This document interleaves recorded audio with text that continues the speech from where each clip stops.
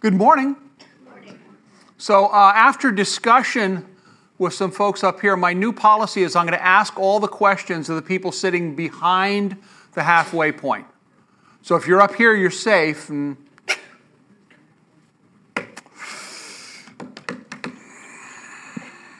So the sower and the seed, Jesus explains 4 responses to the gospel. We have a new memory verse.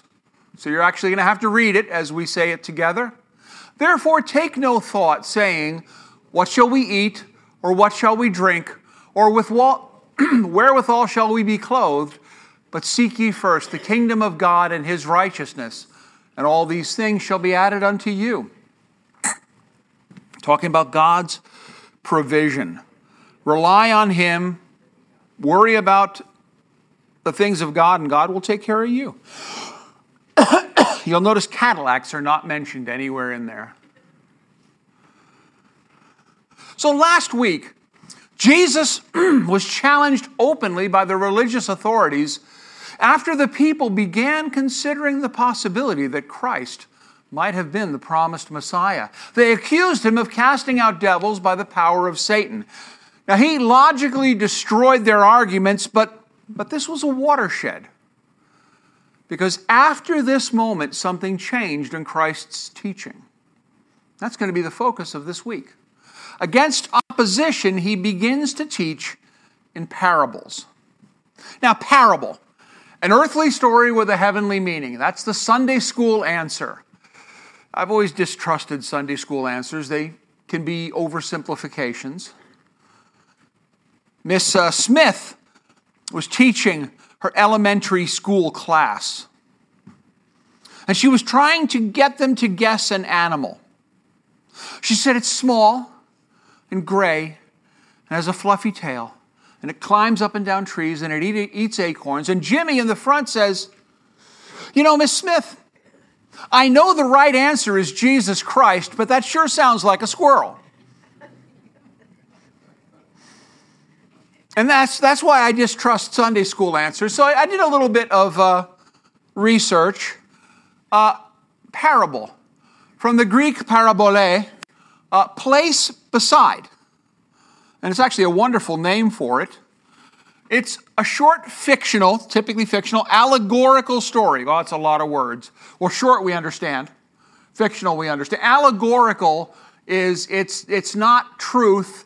It's an illustration of a higher thought, comparing an understandable truth, like a sower going forth and broadcasting seed, with a more complicated truth, like the way the gospel is spread. It's not just a New Testament phenomenon. It is actually an old Semitic practice. It shows up in the Old Testament. Remember when Nathan criticized David over David's killing Uriah and shacking up with his wife, he tells him an allegorical story about a shepherd and the sheep that was very precious to them, that they'd raised as a pet, as a member of the family. And the rich man who, when he had visitors to town, took that sheep and killed it and served it up. And David is infuriated by this story, failing to recognize it as an allegory, says, that man needs to die. And Nathan says, thou art the man. That is a parable. And it accomplished exactly what a parable is supposed to do, couch a difficult truth in terms of a very simple truth. Now, Jesus starts teaching, at least partially from this point on, in parables. And we'll be using readings by Alexander Scorby per usual. So, brother, if you would. Chapter 13. The same day went Jesus out of the house and sat by the seaside, and great multitudes were gathered together unto him, so that he went into a ship and sat, and the whole multitude stood on the shore. And he spake many things unto them in parables, saying, Behold, a sower went forth to sow. And when he sowed, some seeds fell by the wayside, and the fowls came and devoured them up. Some fell upon stony places, where they had not much earth, and forthwith they sprung up, because they had no deepness of earth, and when the sun was up they were scorched, and because they had no root they withered away. And some fell among thorns, and the thorns sprung up and choked them. But other fell into good ground, and brought forth fruit, some 100-fold, some 60-fold, some 30-fold. Who hath ears to hear, let him hear. And the disciples came and said unto him, Why speakest thou unto them in parables? He answered and said unto them, Because it is given unto you to know the mysteries of the kingdom of heaven, but to them it is not given. For whosoever hath, to him shall be given, and he shall have more abundance. But whosoever hath not, from him shall be taken away even that he hath. Therefore speak I to them in parables, because they seeing see not, and hearing they hear not, neither do they understand. The same day the passage opens, that's the same day he cast out a demon and was accused of Satanism. He went into a ship and taught. He took advantage of the natural acoustics of still water. If you're close to still water, sound waves will just glide right across the surface and very effectively spread out. He was basically in a natural amphitheater, and a large crowd gathered on the shore could easily hear him. He spoke many things unto them in parables. Now, at this point, Matthew only records one parable. But we're told he spoke many things to them in parables. So clearly there was more than the one that Matthew records. But why? The mysteries of the kingdom of the heaven would remain cloaked in allegory. But the basic truths remain as clear as water. I believe that Jesus continued to preach the same truths he preached in the Sermon on the Mount. Because Jesus had a mission, and that was to get people saved. But the stuff that he's teaching in parables are the mysteries of the kingdom of heaven. They're the 300 and 400 level courses. He's still teaching the 100 level courses in plain English, or in this case Aramaic and Hebrew, because that's what the people need to know. But he's not going to give them all this other information. That's for his disciples, so he's going to teach that in parables. Now, what's this change? The change in Jesus' teaching style, he tells his disciples, was driven by the hard-heartedness. Oh, sorry, I thought I fixed that. Hard-heartedness of his audience. They, hearing, would not hear. They, seeing, would not see. They refused to listen. Remember, hearing is an automatic process. Listening is a conscious one. The truth was still being taught. The parables showed the truth of the mysteries of God. But while it could be reasoned out by someone who was actively listening, the casual listener or the critical listener would get nothing. The spoon feeding is over. Jesus has transitioned into a new part of the second year of his ministry. Now, we don't know exactly when it happened. It was somewhere between the beginning of the second year and the end of the second year. I say it's in the middle. Your mileage may vary. Bible doesn't tell us, and I'm not going to argue with you over it, because we don't know. Now, some of these parables, after Jesus gives the parable, he explains it to his disciples. For example, the one this week. Others remain as exercises for the reader. And there can occasionally be problems with that, which we will discuss later in the lesson. The parable of the sower. A sower went forth to sow. He was making a quilt, right? Wrong kind of sewing, right? Okay, so he fired up his McCormick combine, ran it up and down the fields a couple times, yeah? No. Does everyone have the picture of the sower sowing? It's a technique called broadcast sowing. So you get on the radio and you say, seed, you go up. No. Broadcast, meaning you are casting it broadly. That's literally broadcast. It's going out everywhere. So he has a field, and that field has borders, and that field has paths that he has to walk down. and he takes the seed. Now, he's not indiscriminate. He doesn't throw it over his shoulder, but he's casting it out and trying to aim for the good land, but he's going to miss. It's not that efficient. He's not walking the field going dribble, dribble. He doesn't have that much time. He gets the seed and he broadly casts it. And that identical seed lands on 4 different types of soil. And the same seed has different results depending on the land that it hits. Now, do you think the crowd understood this message? The illustration, certainly. Do you think the average person in the crowd could draw the correct inference and realize that Jesus was talking about the spreading of the gospel? You have a choice. You can either do this or you can do this. If you're doing this, you're obviously a little confused. We'll talk about that later. Either that or your neck hurts. Yeah, I probably don't think the average crowd understood. Remember, did they need to? Does someone who isn't saved need to understand the mechanism of how the gospel is spread? No. They don't need the 300 and 400 level material. They need the 100 level material. You're a sinner. God's going to send you to hell. Ain't nothing you can do about it. God has a plan. What more do they need to know than that? They don't need the details of how the gospel is spread. So the fact that maybe they didn't understand it, not a big deal. But there are those in the crowd who needed to know, his disciples. So he's teaching, in many ways, just them. Let's continue. Brother? Hear ye therefore the parable of the sower. When anyone heareth the word of the kingdom, and understandeth it not, then cometh the wicked one, and catcheth away that which was sown in his heart. This is he which received seed by the wayside.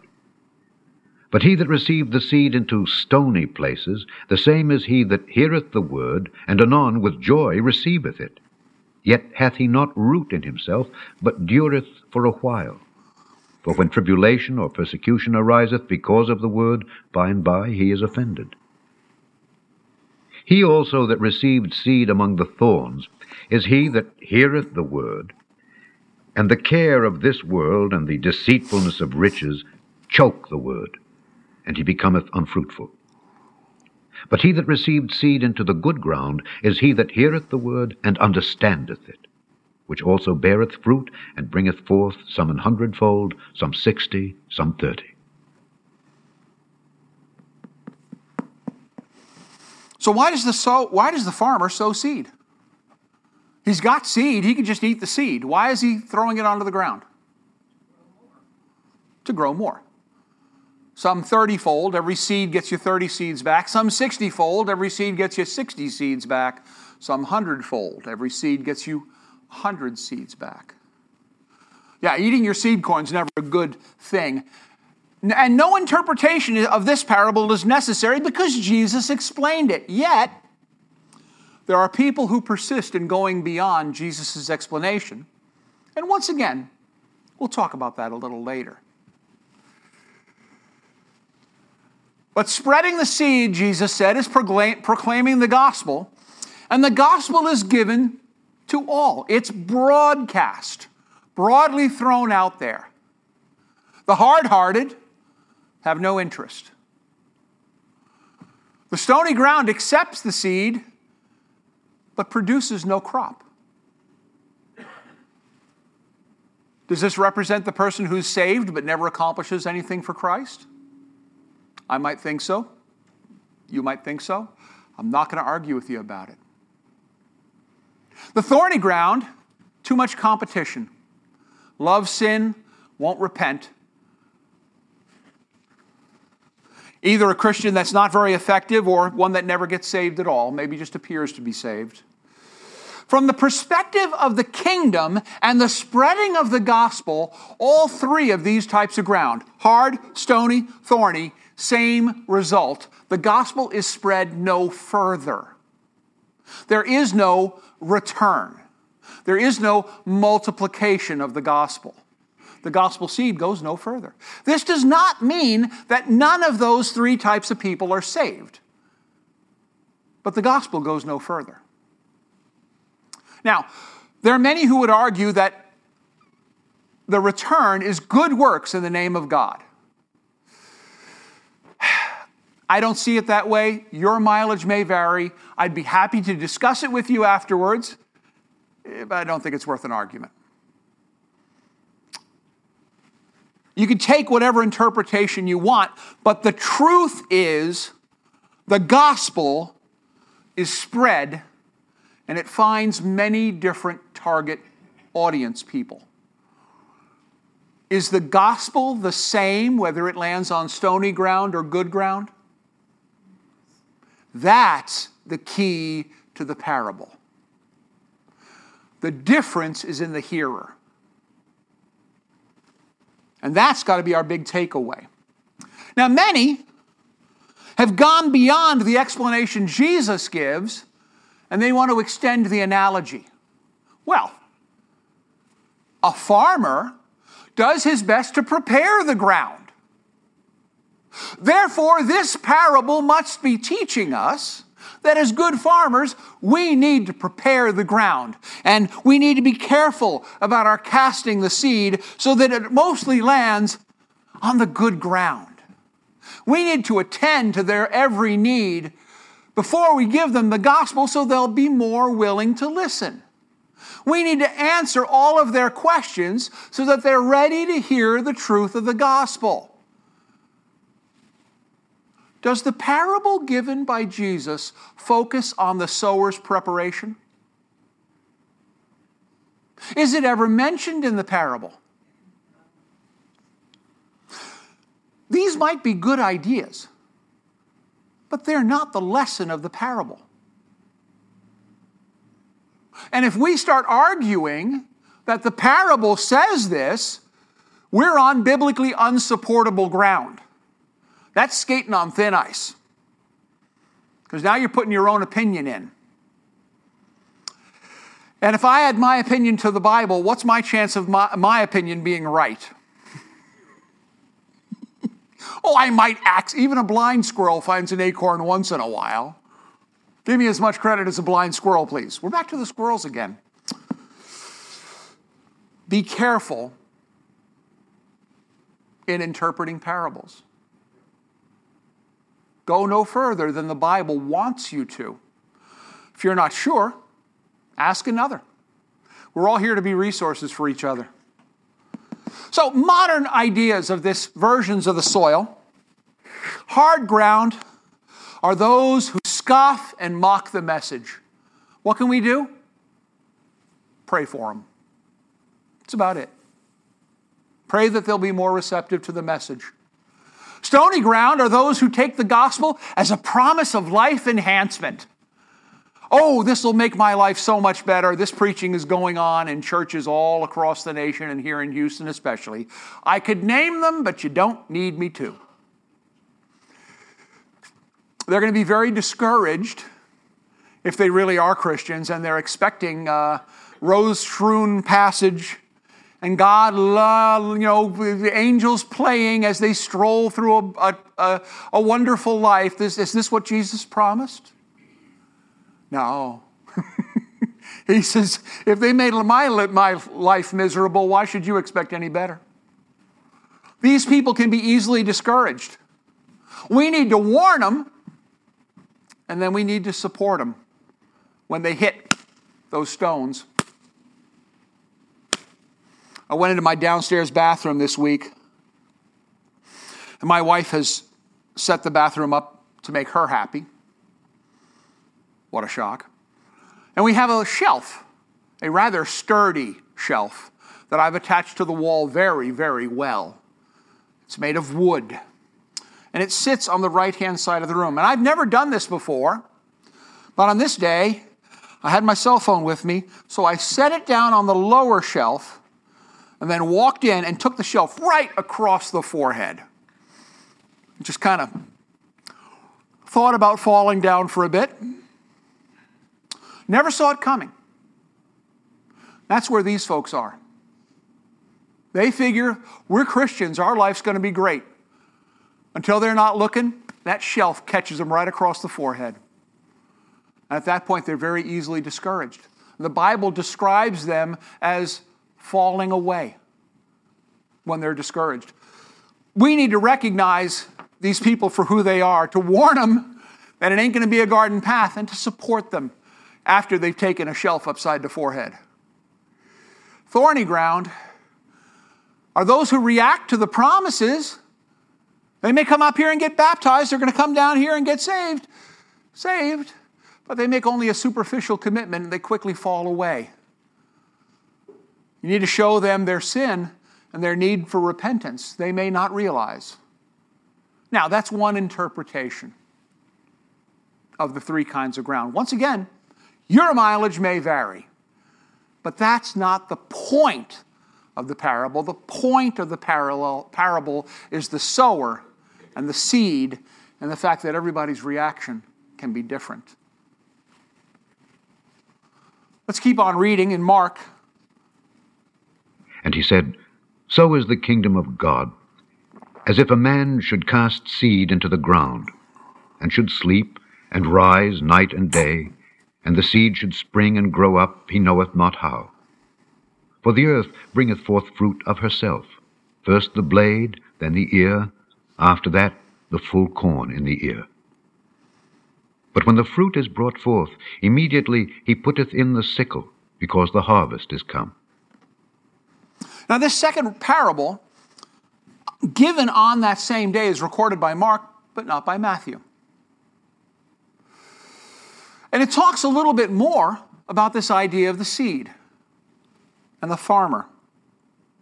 Because the farmer is an expert in agronomy and biology, and he understands all the processes by which the seed forms and germinates, right? No.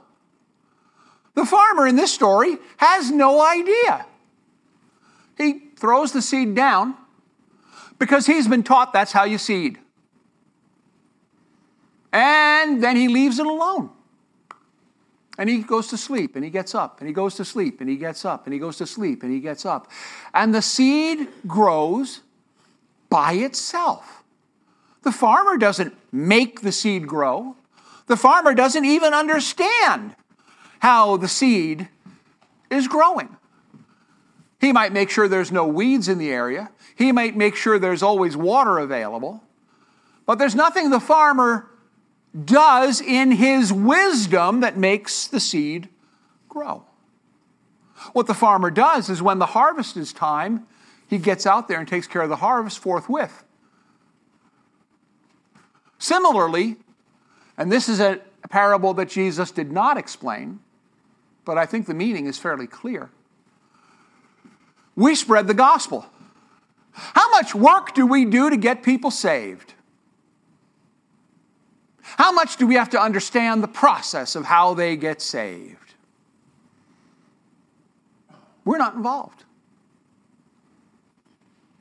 We're just spreading the seed. All the work is done by God. Now, when the farmer sees that the harvest is ready, he acts and does not delay. We could interpret that, I think, fairly clearly, that there's a time to act in God's name. And we have to be smart enough to know it, and we have to be willing to act. But the message regarding the farmer and the seed, or us and the gospel, is very clear. We have a job. Spread the seed.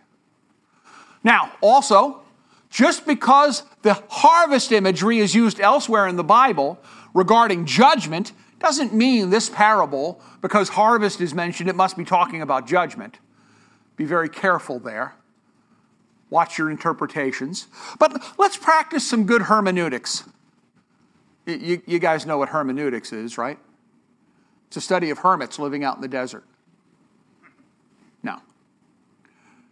Hermeneutics comes from the Greek. It just literally means interpretation. It's a real fancy spiritual word, but it has a very simple meaning. It's the study of correct interpretation. The study of interpretation. So, how do we interpret the Bible? What's the principle given to us for interpretation of the Bible? You guys know this. I'm going to pick on somebody in the back half of the room. Somebody help me out. Bob, you're smirking back there. If you smirk, I will call on you. Is it the Bible itself? Yeah. Line upon line, precept upon precept, here a little, there a little. Right? What's the reference for that, Bob? You know it off the top of your head? Because I never do. No, you neither? Okay, you and me both, brother. The principle is God has spread His truth throughout the entire Bible. If you're not sure, look somewhere else and compare the two. So let's look for support. Oh, that did not work. Don't do that again. We have the next passage, brother. For while one saith, I am of Paul, and another, I am of Apollos, are ye not carnal? Who then is Paul, and who is Apollos, but ministers by whom ye believed, even as the Lord gave to every man? I have planted, Apollos watered, but God gave the increase. So then, neither is he that planteth anything, neither he that watereth, but God that giveth the increase. Now he that planteth and he that watereth are one, and every man shall receive his own reward according to his own labor. For we are laborers together with God. Ye are God's husbandry, ye are God's building. Amen. This passage clearly teaches that God, through Paul, teaches that God does all the work. Now, there's also some very interesting truth in this passage, and because I cannot resist chasing rabbits, we'll talk about that for a minute. Paul asks the Corinthians, are you not carnal? In other words, where's your head at? You're not thinking in spiritual terms, you're thinking in worldly terms. And there's a beautiful truth in here that you may not see. I didn't see it till someone pointed it out to me. Corinth. Where is Corinth? It's in Greece. Greek intellectual thought, mentorship was everything. Who you were depended on who taught you. Plato was the student of Socrates. That defined who Plato was. Everyone was a member. If you were a philosopher, you were a member of a school. You were the Stoics, or you were an Epicurean, because you followed a man named Stoic or a man named Epicurus. And their philosophical thought shaped your thought and your thinking. Well, guess what? These Corinthian Christians, steeped in Greek intellectual thought, didn't even think twice. They figured the same thing applied here. And so they divided themselves up into schools of thought. I follow Paul. I follow Apollos. He's my intellectual father. They did it without even thinking, because it was their culture. And Paul says, it's different in Christianity, and son, you got baggage. You need to let go of that baggage. And trust me, we got the same problem today. We come into Christianity as Americans with all of our cultural baggage. You want an example? We are slaves to Christ. How well does that sit with your American background? Slavery, bad. Freedom, good. American. Don't walk into this church with that cultural baggage stuck in your head. I'll do it my way. My way is the right way. It's American as it gets. But that's not the truth here. That's not the truth in God's Word. where we are servants bought and paid for, literally slaves to Christ. Got to watch out for baggage when we're reading the Bible, when we're interpreting the Bible, because that was the problem the Corinthians had. But still, the point of the passage that we're using to support the point of these two parables, not our job to make the seed grow. Not our job to direct the seed in a specific direction. We broadcast the gospel, and we let the growing of the plants be God's job. Let's look at another passage, please. Chapter 2. And I, brethren, when I came to you, came not with excellency of speech or of wisdom, declaring unto you the testimony of God. For I determined not to know anything among you, save Jesus Christ and him crucified. And I was with you in weakness and in fear and in much trembling. And my speech and my preaching was not with enticing words of man's wisdom, but in demonstration of the Spirit and of power, that your faith should not stand in the wisdom of men, but in the power of God.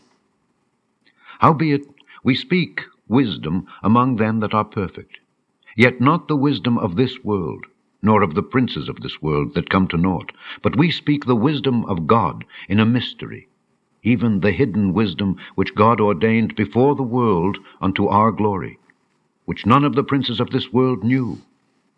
For had they known it, they would not have crucified the Lord of glory.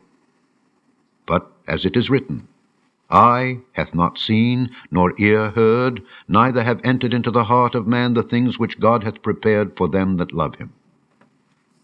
But God hath revealed them unto us by his Spirit. For the Spirit searcheth all things, yea, the deep things of God. For what man knoweth the things of a man, save the spirit of man which is in him? Even so, the things of God knoweth no man, but the Spirit of God. Now we have received not the spirit of the world, but the Spirit which is of God, that we might know the things that are freely given to us of God. Which things also we speak, not in the words which man's wisdom teacheth, but which the Holy Ghost teacheth, comparing spiritual things with spiritual. But the natural man receiveth not the things of the Spirit of God, for they are foolishness unto him. Neither can he know them, because they are spiritually discerned. But he that is spiritual judgeth all things, yet he himself is judged of no man. For who hath known the mind of the Lord, that he may instruct him? But we have the mind of Christ. Now, once again, this passage is not primarily focused on what we're looking at, but it touches on it. And again, there's the idea in this passage that it's the Spirit of God that determines the impact of the message upon the hearer. It's the Spirit of God that is involved in the growing of the seed, the growing of the plant, which means it ain't us. Now, there's other stuff in this passage. Once again, got to chase that rabbit. Paul was a mighty writer and disputer. And since we've never heard him speak, we only get to read what he wrote. This is going to color our impression of him. He's a great scholar. He's a wonderful, wise man to whom the Lord revealed so much, and he wrote it down for our benefit. Yet he says he was weak and fearful. He says, to the Corinthians, remember when I came to you, I was a shuddering mess. And there are many people who tried to figure out what on earth was wrong with Paul. I think it's really very simple. I'm not saying I know the answer, but I know what I believe the answer was. Think of stage fright. Think of how many people in the audience would be comfortable up here right now. Paul was an intellectual, and often intellectuals are not comfortable in front of people. Think of Einstein, a man of such great intellect that he could fuse scientific thought while working as a patent clerk. Yet if you talked to the man, he was a stuttering mess if there were more than 2 or 3 people involved. He was not an effective teacher. That was not what he did. In a very negative example, think of internet trolls. These people who are horrible because they can hide behind the anonymity of a computer and they can say anything. But if you meet them in person, it's one thing to write, it's another thing to speak. But that's not the point of this passage. Paul came to Corinth, he says, intentionally speaking only of Christ and the gospel.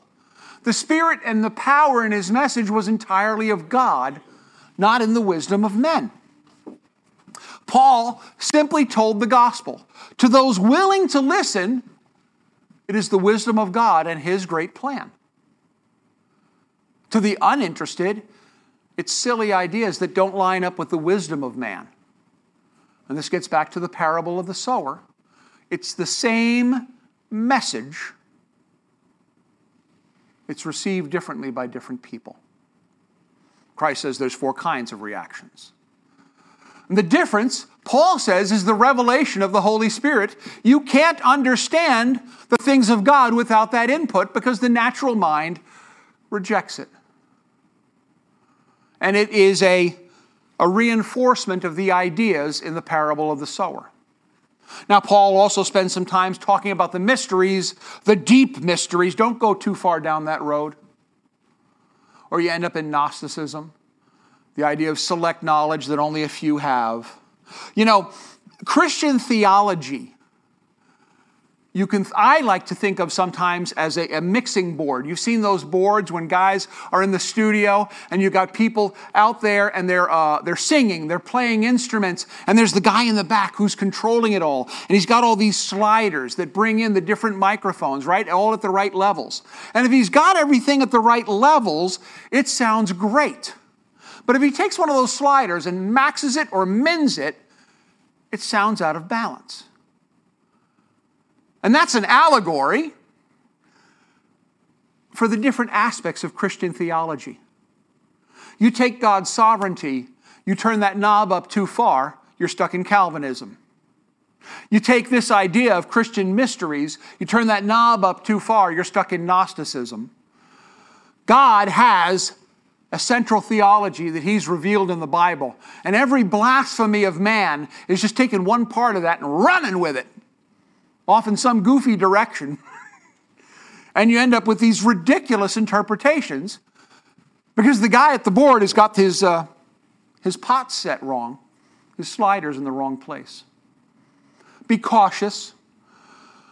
Watch out with your interpretations because we are responsible for rightly dividing God's word, not running off on our own interpretation. Bringing it home. What have I been talking about for the past 45 minutes? When we're spreading the gospel, we should not count on our eloquence. Paul said he gave the gospel to them very simply, not using the wisdom of man, but the simple message of God. We should not be selective in our target audience. Jesus in the parable of the sower did not talk about the guy dribbling seed out just to the ground he thought was the best. Broadcasting. It's not about the ground, it's about the seed. It's not about how hard we try. And we cannot know where the seed will sprout or when. We need to remember our role. We're a tool, a proclaimer, a herald.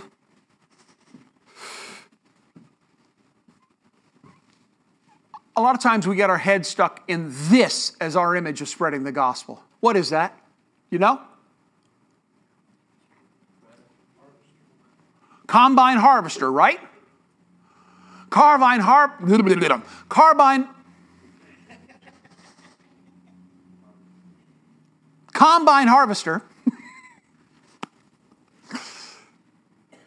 When it does its job right, It's collecting up all of the grain and separating it from the chaff and collecting that grain in a spot. And sometimes I think when we think of spreading the gospel, this is the image we have. It's the wrong idea. This is the idea. You're just planting the seed. If the harvest is unsuccessful, did the seeder still do its job? Yes. That's the idea behind the sower and the parable of the sower and the seed. Come on, brother. Oh, wait. Not just yet. I've got questions. Back of the room, you ready? Have we talked about anything today that's helped you to understand parables better? No is an acceptable answer. Anything, brother?